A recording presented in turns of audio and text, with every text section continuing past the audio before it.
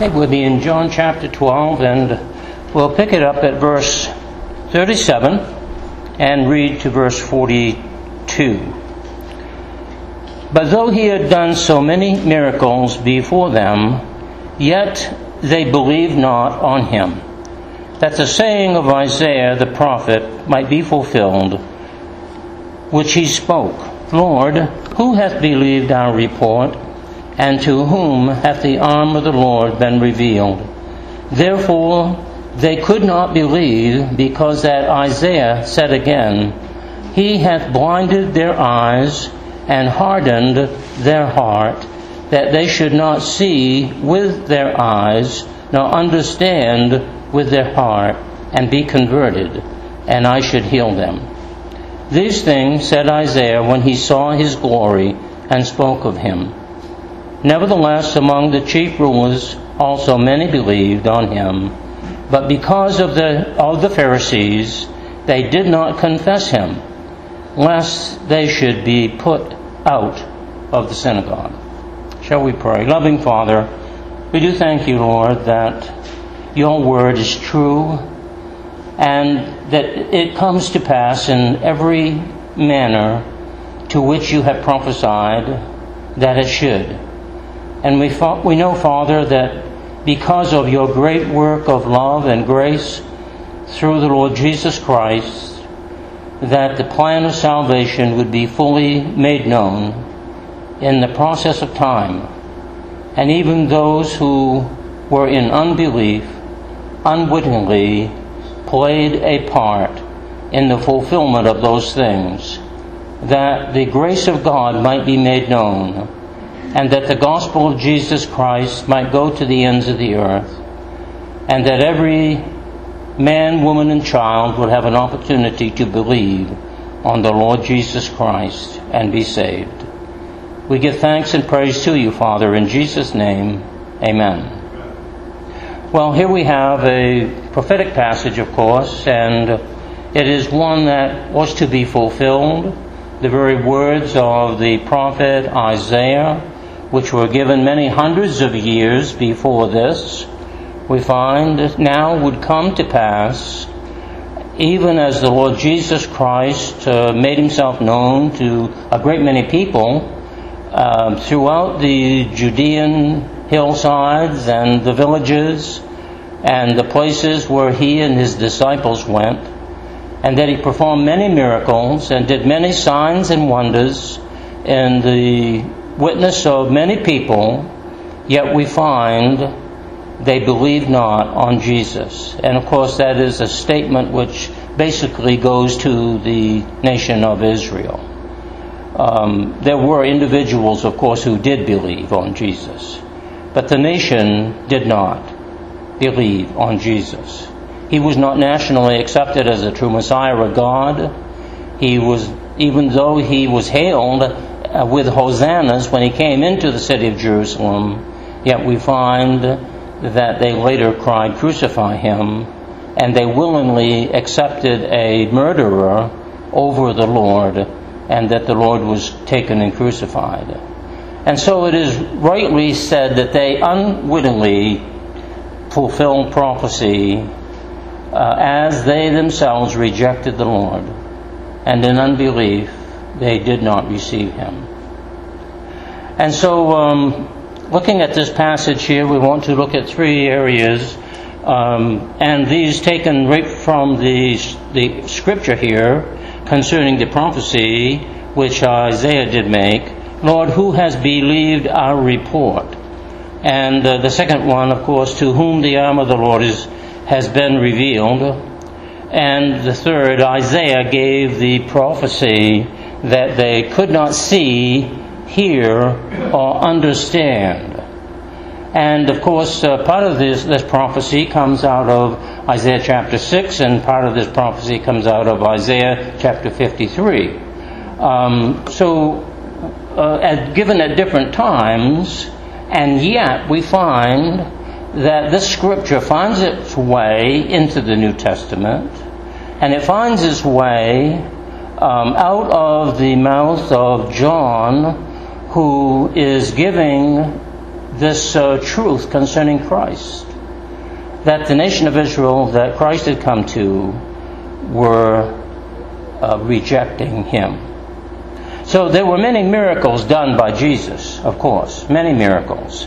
And yet the great many miracles that were witnessed and the miracles that were done, they still did not believe that Jesus was truly the Son of God. It is supposed here, of course, that John is giving a general statement about the condition of unbelief of the nation of Israel. He's not just talking about the last 2 or 3 miracles that Jesus did. Of course, we know now Jesus has come to a critical time point in the timeline of his own life, that he would soon be captured by the chief rulers and the officers of the temple, and that he would be taken before Pilate. And we know that his ministry would be drawing to a conclusion. And even though he had done all of these miracles, we find that the unbelief of the people was quite astounding. Adam Clarke, in his statement, makes this comment. He says, "This does not refer to any miracles wrought on the occasion, but to all his miracles wrought in view of the nation, in healing the sick, opening the eyes of the blind, raising the dead." John here gives a summary or the result of all his works, though Jesus had given the most undeniable proof of his being the Messiah, yet the nation did not believe on him. Before them, before the Jewish nation, not in the presence of the people whom he was then addressing, but before the Jewish people, they believed not. The Jewish nation did not believe as a nation, but rejected Christ. They rejected him. Now, as we think about that, we should be quite amazed that the nation of Israel would reject Christ. Given the prophetic nature of prophecy, given the fact of the history of the nation of Israel, that it possessed the oracles of God singularly, unlike any other nation in the world, they possess the oracles of God, the revelation of God, and yet they were not able to discern the right hand from the left, so to speak. They could not understand, they could not see, could not hear, could not understand. Now, as we look back in history, we would have to say that Isaiah, as a prophet, spoke, of course, to the nation of Israel in his day. He spoke concerning the unbelief of the nation of Israel, that they had turned unto the other nations around them for their guidance and their help, you might say, as well as turning away from the true worship of Jehovah God and worshiping false idols and false gods, and were listening, of course, to false prophets and not the true prophets of God. And we find they were rejecting the very revelation of God that they were given. Now we know this, obviously, because Isaiah himself was a prophet, as well as were the other prophets which are so named in the Old Testament books. These were true prophets of God, and yet the nation itself rejected. And so we find that Isaiah's words come back to haunt them. The echoing of the prophecy of Isaiah comes through the time of history and of fulfillment, to the very days when Jesus Christ was walking upon the earth. And we find that Jesus knew these very prophecies, of course, and he knew the fulfillment of them and what would transpire. Now, should that surprise us? I believe it should. As believers, we should realize that the Scriptures always remain a great revelating truth to us. We understand the Scriptures as believers but yet at the same time, perhaps you scratch your head on occasion and say, I can't figure out why they didn't know this. So as much as you may say presently in this world, in this condition, and in our time in which we stand, you may say, oh, I think I would have realized that. If you were a part of the nation of Israel, maybe not. Because God was at work in the hearts of people, and they still were rejecting Him. And very, very much so from the leadership down. And so we find these three areas of prophecy here. Beginning with verse 37, but though He had done so many miracles before them, yet they believed not on Him. Now, here is a people that supposedly were looking for the signs and the very wonders of God, that things may be confirmed. And, if we just go back a little bit and consider the nation of Israel from its very inception, and of the many times that God came to their rescue and did deliver them, there were many signs and wonders which Jehovah God did for them. Perhaps the most outstanding that we can think of would be the bondage in Egypt and the subsequent deliverance through God's man of the hour, Moses, and how that God brought many miracles at the hand of Moses and did deliver the people of God, and for some 40 years in the wilderness performed signs and wonders over and over again, and yet there was much unbelief. And even as they were about to enter into the promised land under new management, Joshua, we do find that they still were not without some reservation.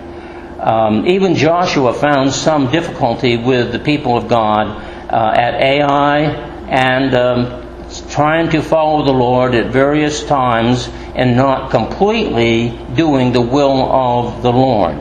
Well, here we are some 600 years plus perhaps later, and we find that the Lord is still battling against the unbelief of His own people.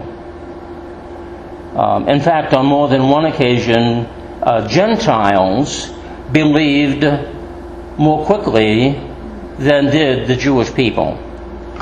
But here we have the arm of the Lord. The Lord who has believed our report, He says here. And of course, this comes out of Isaiah, verse 38, and that the saying of Isaiah the prophet might be fulfilled, which he spoke, Lord, who hath believed our report? Now, the idea of report here has to do with not only message, but messenger. We know that God used His prophets to speak. And we find that the speaking of the prophet was to be not only heard, but to be observed. And Isaiah found it difficult in his day in this manner of taking a message to the people. And even God told Isaiah that their hearts would be hardened against him, that he would have trouble with them as far as being able to see and hear and understand the message that he would give to them. And so in John 12:40 he says, He hath blinded their eyes and hardened their heart, that they should not see with their eyes, nor understand with their heart, and be converted, and I should heal them. Well, that sounds like an impossible statement, doesn't it? It sounds like even if you wanted to believe, you couldn't, doesn't it? And sometimes we read passages like this, and we get a sense, well, is God working for His people or against His people? But of course, the story behind this story, as we might say, is that the nation had turned away from the Lord long before this statement was made of them. And in other words, even today, if someone refuses to hear the gospel message, if they refuse to take into account that the Word of God is the inspired revelation, if they refuse to believe that Jesus is the Savior, if they refuse to understand that the Word of God is for them and that salvation truly is of the Lord. If you come across a person like that, this statement is as much perhaps true to them as it would be to the nation of Israel, because they have rejected. And you see, that's where the nation of Israel was. They were in the state of rejection against God, in a state of rejection. And anyone who comes to that particular place in life is at a very precarious place. Because as God has made us morally responsible to Him, then He requires of us to believe and to have faith and to believe that He is God and that He is a rewarder of those who diligently seek Him.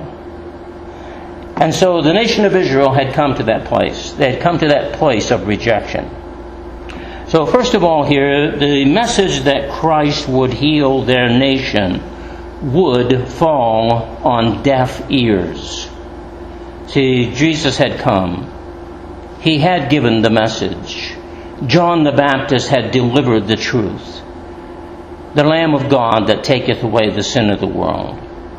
John was even preparing the way for the Lord Jesus Christ. He is called the forerunner of Christ, because he came preaching the kingdom of God was at hand. In other words, repent, be baptized. The kingdom of God is at hand. Stop your unbelief.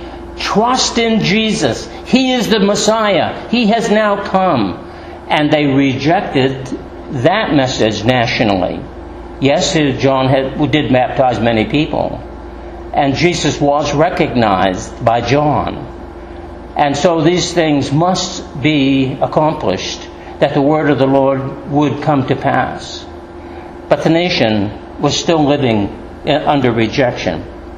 And I think it's important for us to see that though there were individual peoples or pockets of people in the nation who were believing, Simeon and Anna recognized, for instance, that this was the Christ, and that time of consolation had come upon Israel.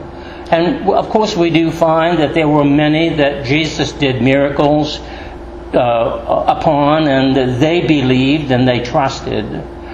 Yet we find that the nation, the leaders, the religious leaders of the day rejected. And kind of a counterpart to that today is it's kind of like in the United States when the rulers or leaders of our nation reject something.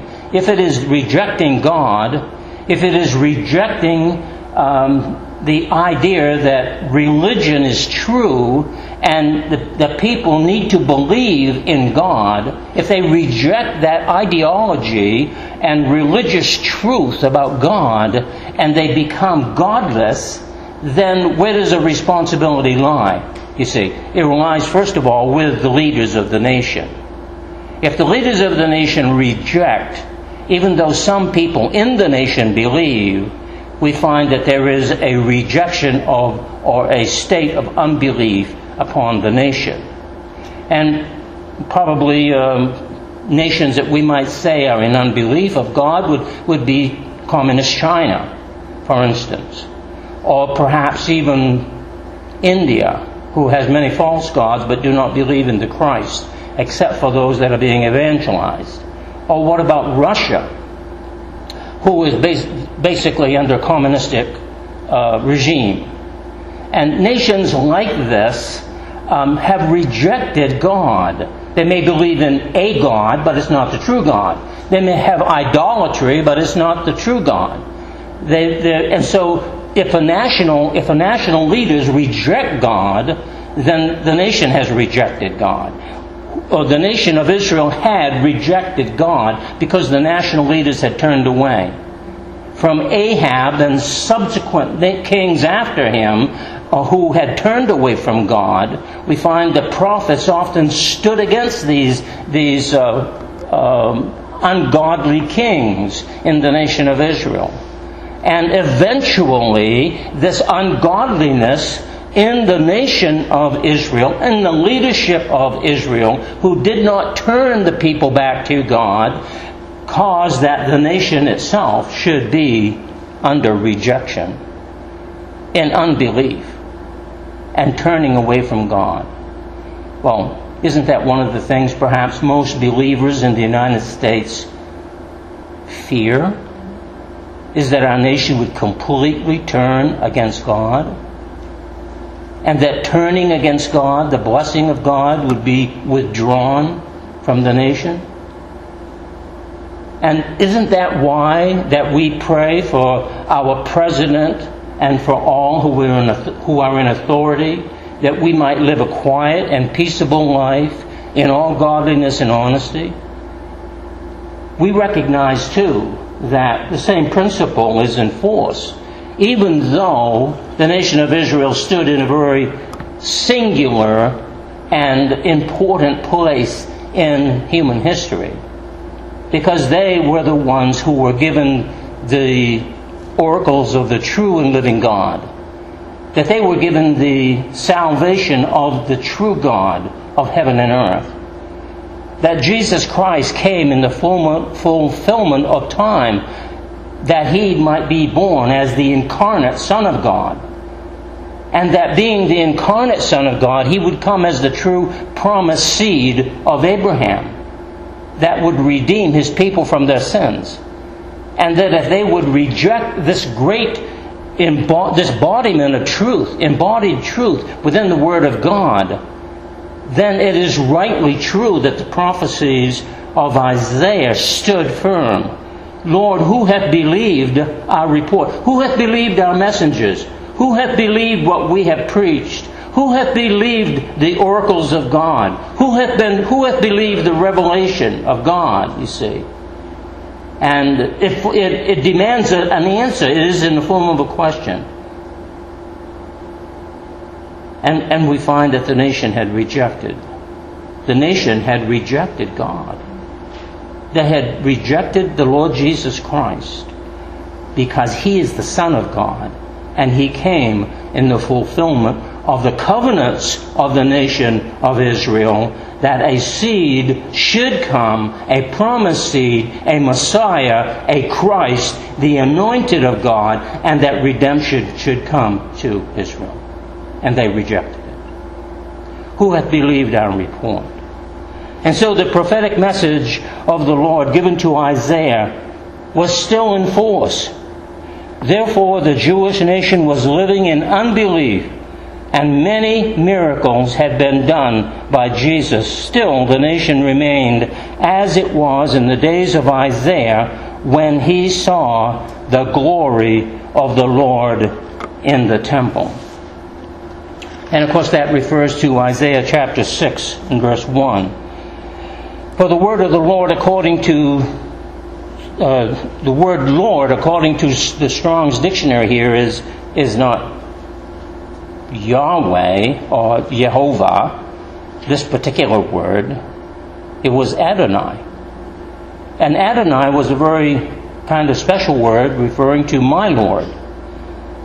And wherever Adonai is used, it has a stronger designation, as it is might be in relationship to Jesus Christ. And so Jesus, the Son of God, Jesus, my Lord, the Adonai of God, the one who is known to us as my Lord, that is, of course, is Jesus Christ. As we look elsewhere in the Scripture, in Psalm chapter 2 and verses 1 through 6, and I don't really have time to go there, but as you know, that passage is a very significant passage concerning the rage of the nations against God. But making the connection to Christ as the Lord, and that King should be later set upon the holy hill of Zion, there is a strong connection between the Lord in Psalm 2 in relationship to Christ. At one particular place, the psalmist says, "Kiss the Son, lest he be angry." And we know that the Lord would have them in derision. And the Adonai of God would find the fulfillment in Jesus Christ. Scott, in his comments, makes this statement, and I'll read it to you. He says, "The Almighty Sovereign, being fully aware of the intentions of his combined enemies," and this is in relationship to Psalm 2, "and able to disconnect them in a moment, disdained their impotent rage, as men deride and laugh at those who would but cannot hurt them.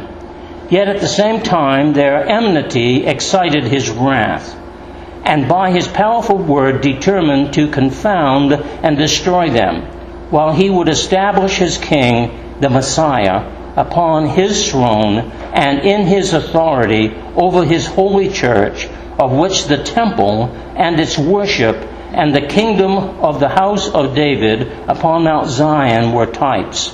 Now remember, all this is being said in relationship to Psalm 2, where the nations rage against God, where Jesus is mentioned as being Son of God, where the Lord Adonai is in view, and where Jesus Christ, who came in the fulfillment of time to the nation of Israel, was being rejected. And even as he was being rejected, did they rage against him? Did they in great disdain reject him? And yet God determines to accomplish his purposes.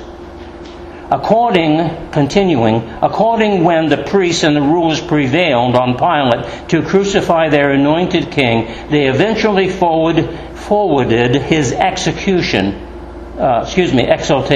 and their persecution of his disciples drove numbers to remote regions and greatly promoted the promulgation of the gospel. In other words, the spread of the gospel. Even as Pilate was looking to kill Jesus because he was part of the nations which were raging against God, as well as the nation of Israel, they became part of God's means of evangelizing the world. God would truly have them in strong derision and laugh at them, though they thought they were defeating him, though they thought their rejection was in victory over and in conquest over God, yet they themselves were, as it were, falling into the very plan and purpose of God, that the evangelization of the world might take place, even as Christ himself would be crucified. Continuing, after a time, the Roman legions, the executioners of divine vengeance, surrounded Jerusalem and at length destroyed the city of the temple and subverted both their civil and ecclesiastical state with the most unheard of miseries and destruction of the devoted Jew, the wretched remains of whom to this day, scattered throughout the nations, unwillingly attested the fulfillment of this ancient prophecy. Now what is Scott getting at here? It is to say this: because the nation of Israel rejected Christ, they were rejected nationally, and the blessing of God was withdrawn from them, to the point that the nation of Israel, in its unbelief, was scattered throughout the world and still remains to this very day. Many of which are scattered throughout the world. And though the Jewish nation is coming back together, it is not yet fully embraced the Lord Jesus Christ as true Messiah and God. It has not. Fourthly, the Roman Empire too, having set itself against the cause of Christ, began directly to decline, and at length sunk in unequal contest. The Emperor Julian, also an apostate from Christianity, having undertaken to rebuild the temple to restore the Jew, was strongly baffled and soon came to an untimely end, while the kingdom of Christ continues to this present time in contempt and defiance of the machinations of earth and hell. You see, even that nation, that Roman nation, which was against God, which took part in the crucifixions of Christ, which stood against the plan and purpose of God, Rome fell. It fell. Because of its immoral nature and decline, God did not bless them at all. It's kind of like Babylon. Babylon may have conquered Jerusalem and dragged its people off into captivity, but God chastised Babylon and defeated them, moreover. Any nation which stands against the will and purpose of God is going to come to its abrupt end sooner or later, because God is going to make it so. And that is why one of the reasons why we as believers pray that our nation, our America, as it were, would not stand against Israel today, because we do not want to have such judgment brought against our nation. And it is right that we should pray for the nation of Israel. And it is right that we should say, Lord, keep our nation from turning its back on the people of God. Because to turn your back on the people of God is to turn your back on God. And that's what Rome found out. They may have been the chastening rod in the hand of God, but sooner or later God's going to use that chastening rod to pound on them. And that, of course, is what God did. He did it with Babylon, and He does it with any nation that stands against His purpose.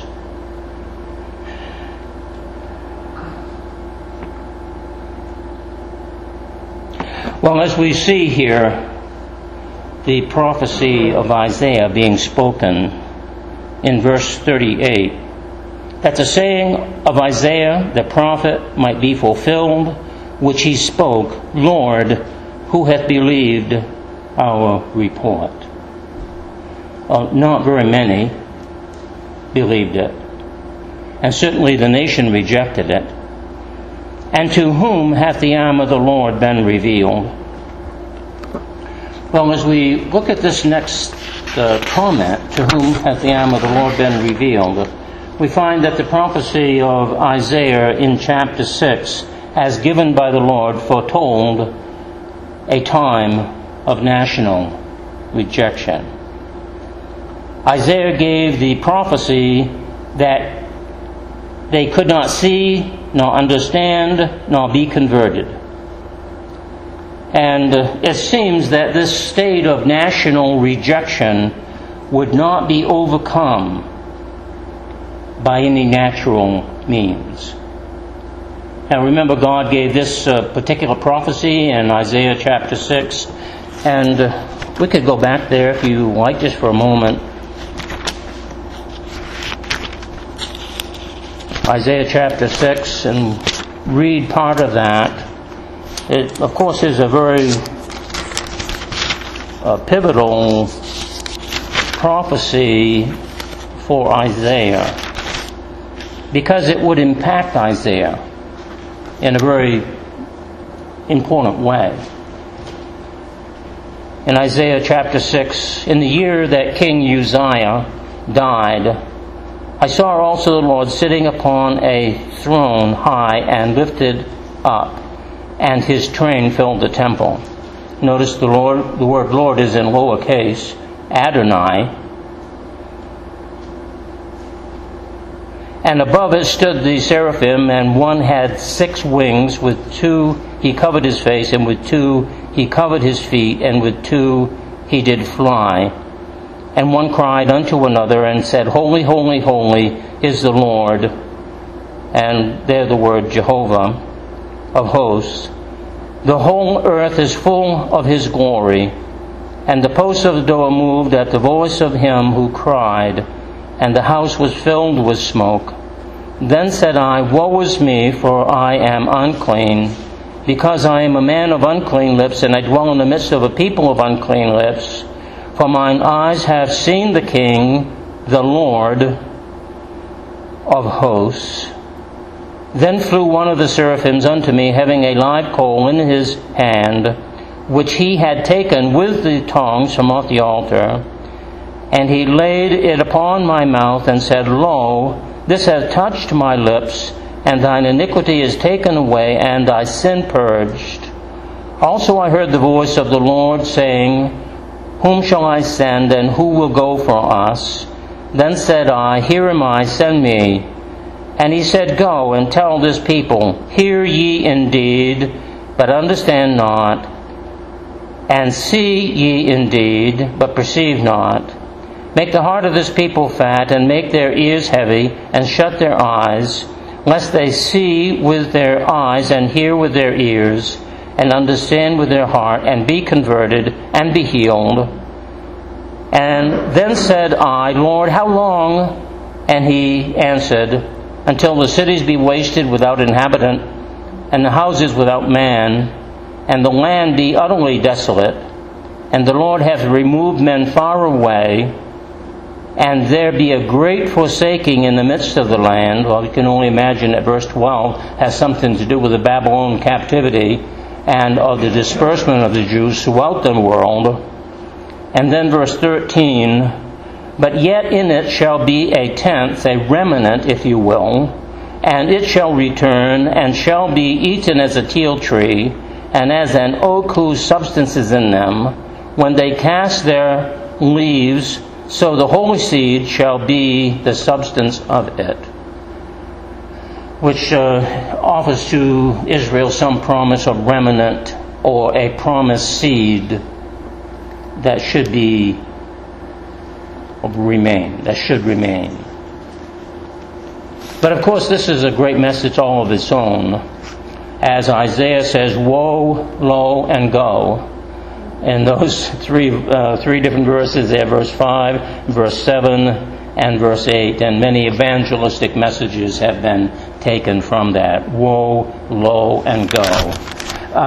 But it's important for us to realize that the connection between that Old Testament prophecy and Christ, the connection between Lord Jehovah, who is the Lord of hosts, and Lord Adonai, who is seen in Psalm 2. And the connection between Christ in his present ministry in that first century, when he himself was upon the earth, presenting himself as the true anointed King and Messiah of God, and the people of the nation of Israel who by and large rejected him. And the prophecy of Isaiah, Who hath believed our report? And to whom has the arm of the Lord been revealed? Well, of course, we know who rejected that report, that message, that prophecy. It was the nation of Israel. And we know to whom the arm of the Lord was revealed. It was revealed to the nation of Israel. And even though they had undeniable proofs of who Christ was, and of the Lord God in their day, yet they rejected. And perhaps we marvel at this. But yet, we must understand that all this must come to pass, that the word of the Lord would be fulfilled at the mouth of the prophet. Because if a true prophet gave a prophecy, they were only known to be true if they came to fulfillment. And every prophecy of the word of the Lord is fulfilled in its time. In its time. Have all of them been fulfilled? No. But they will be. But they will be. The nation of Israel must confess Jesus as the Messiah. Just to show that this integration, if you will, between Isaiah and here in John chapter 12, let's turn also to Romans chapter 10.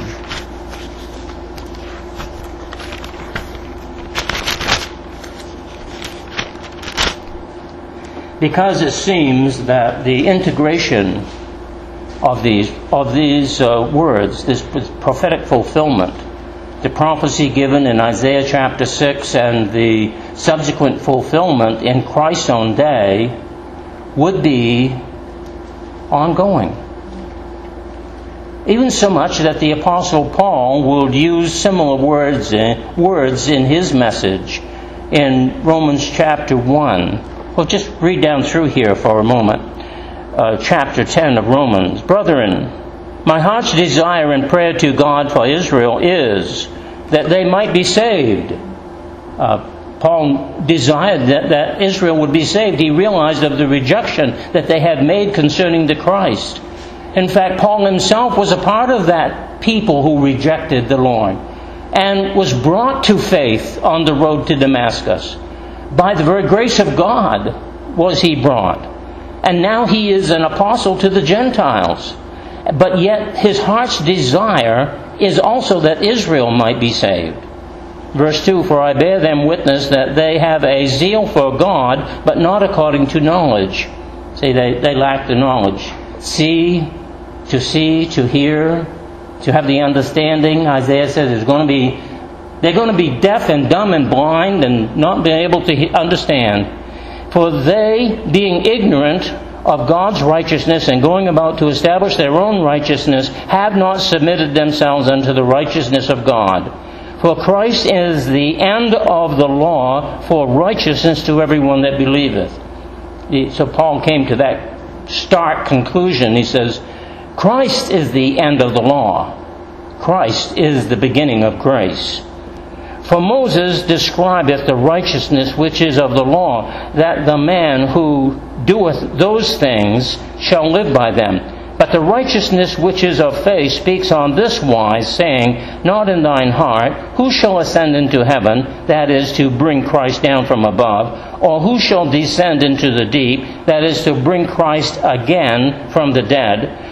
But what saith it? The word is near thee, even in thy mouth, and in thine heart, that is the word of faith which we preach, that if thou confess with thy mouth the Lord Jesus, and shalt believe in thine heart that God hath raised him from the dead, thou shalt be saved. For with the heart man believeth unto righteousness, and with the mouth confession is made unto salvation. For the Scripture saith, whosoever believeth on him shall not be ashamed. For there is no difference between the Jew and the Greek, for the same Lord over all is rich unto all that call upon him. For whosoever shall call upon the name of the Lord shall be saved. How then shall they call on him in whom they have not believed? And how shall they believe in him of whom they have not heard? And how shall they hear without a preacher? Here is the message, here is the report, here is the prophecy of God going forward. And how shall they preach except they be sent? As it is written, how beautiful are the feet of them that preach the gospel of peace, and bring glad tidings of good things, but they have not all obeyed the gospel. For Isaiah saith, Lord, who hath believed our report? Paul even uses the very same words. Who hath believed our report? So then faith cometh by hearing, and hearing by the word of the Lord. But I say, have they not heard? Yes, verily their sound went into all the earth, and their words unto the end of the world. Well, we'll stop reading right there for the moment. But I think you might get the point at this juncture. Paul made a connection between Isaiah and what John said about Jesus in John chapter 12.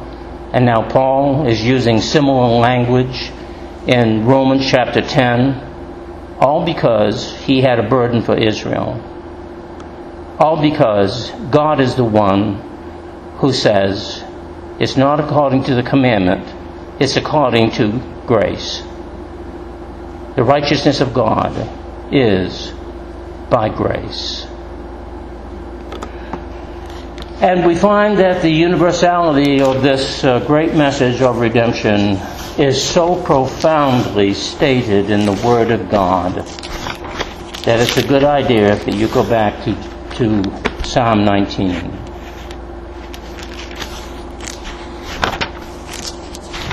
For in Psalm 19, we find that it says, their sound went out through all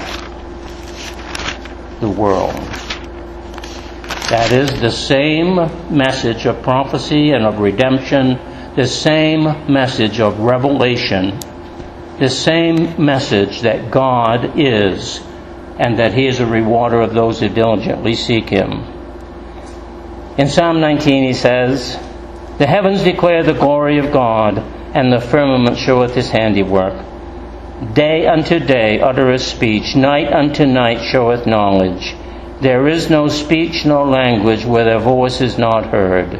Their line is gone out to all the earth, and their words to the end of the world." Well, just so that you can see, in John chapter 10 and verse 18, "But I say, have they not heard?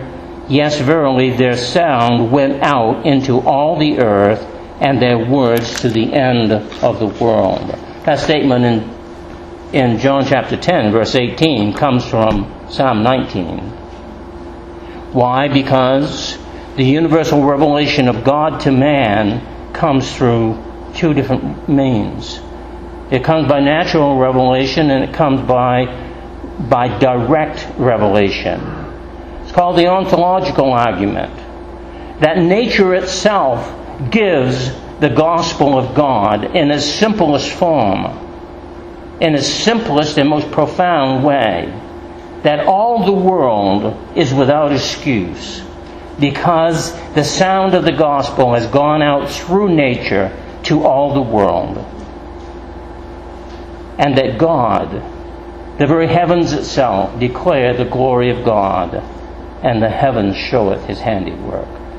Day unto day uttereth speech, night unto night showeth knowledge, and there is no speech nor language where the voice is not heard.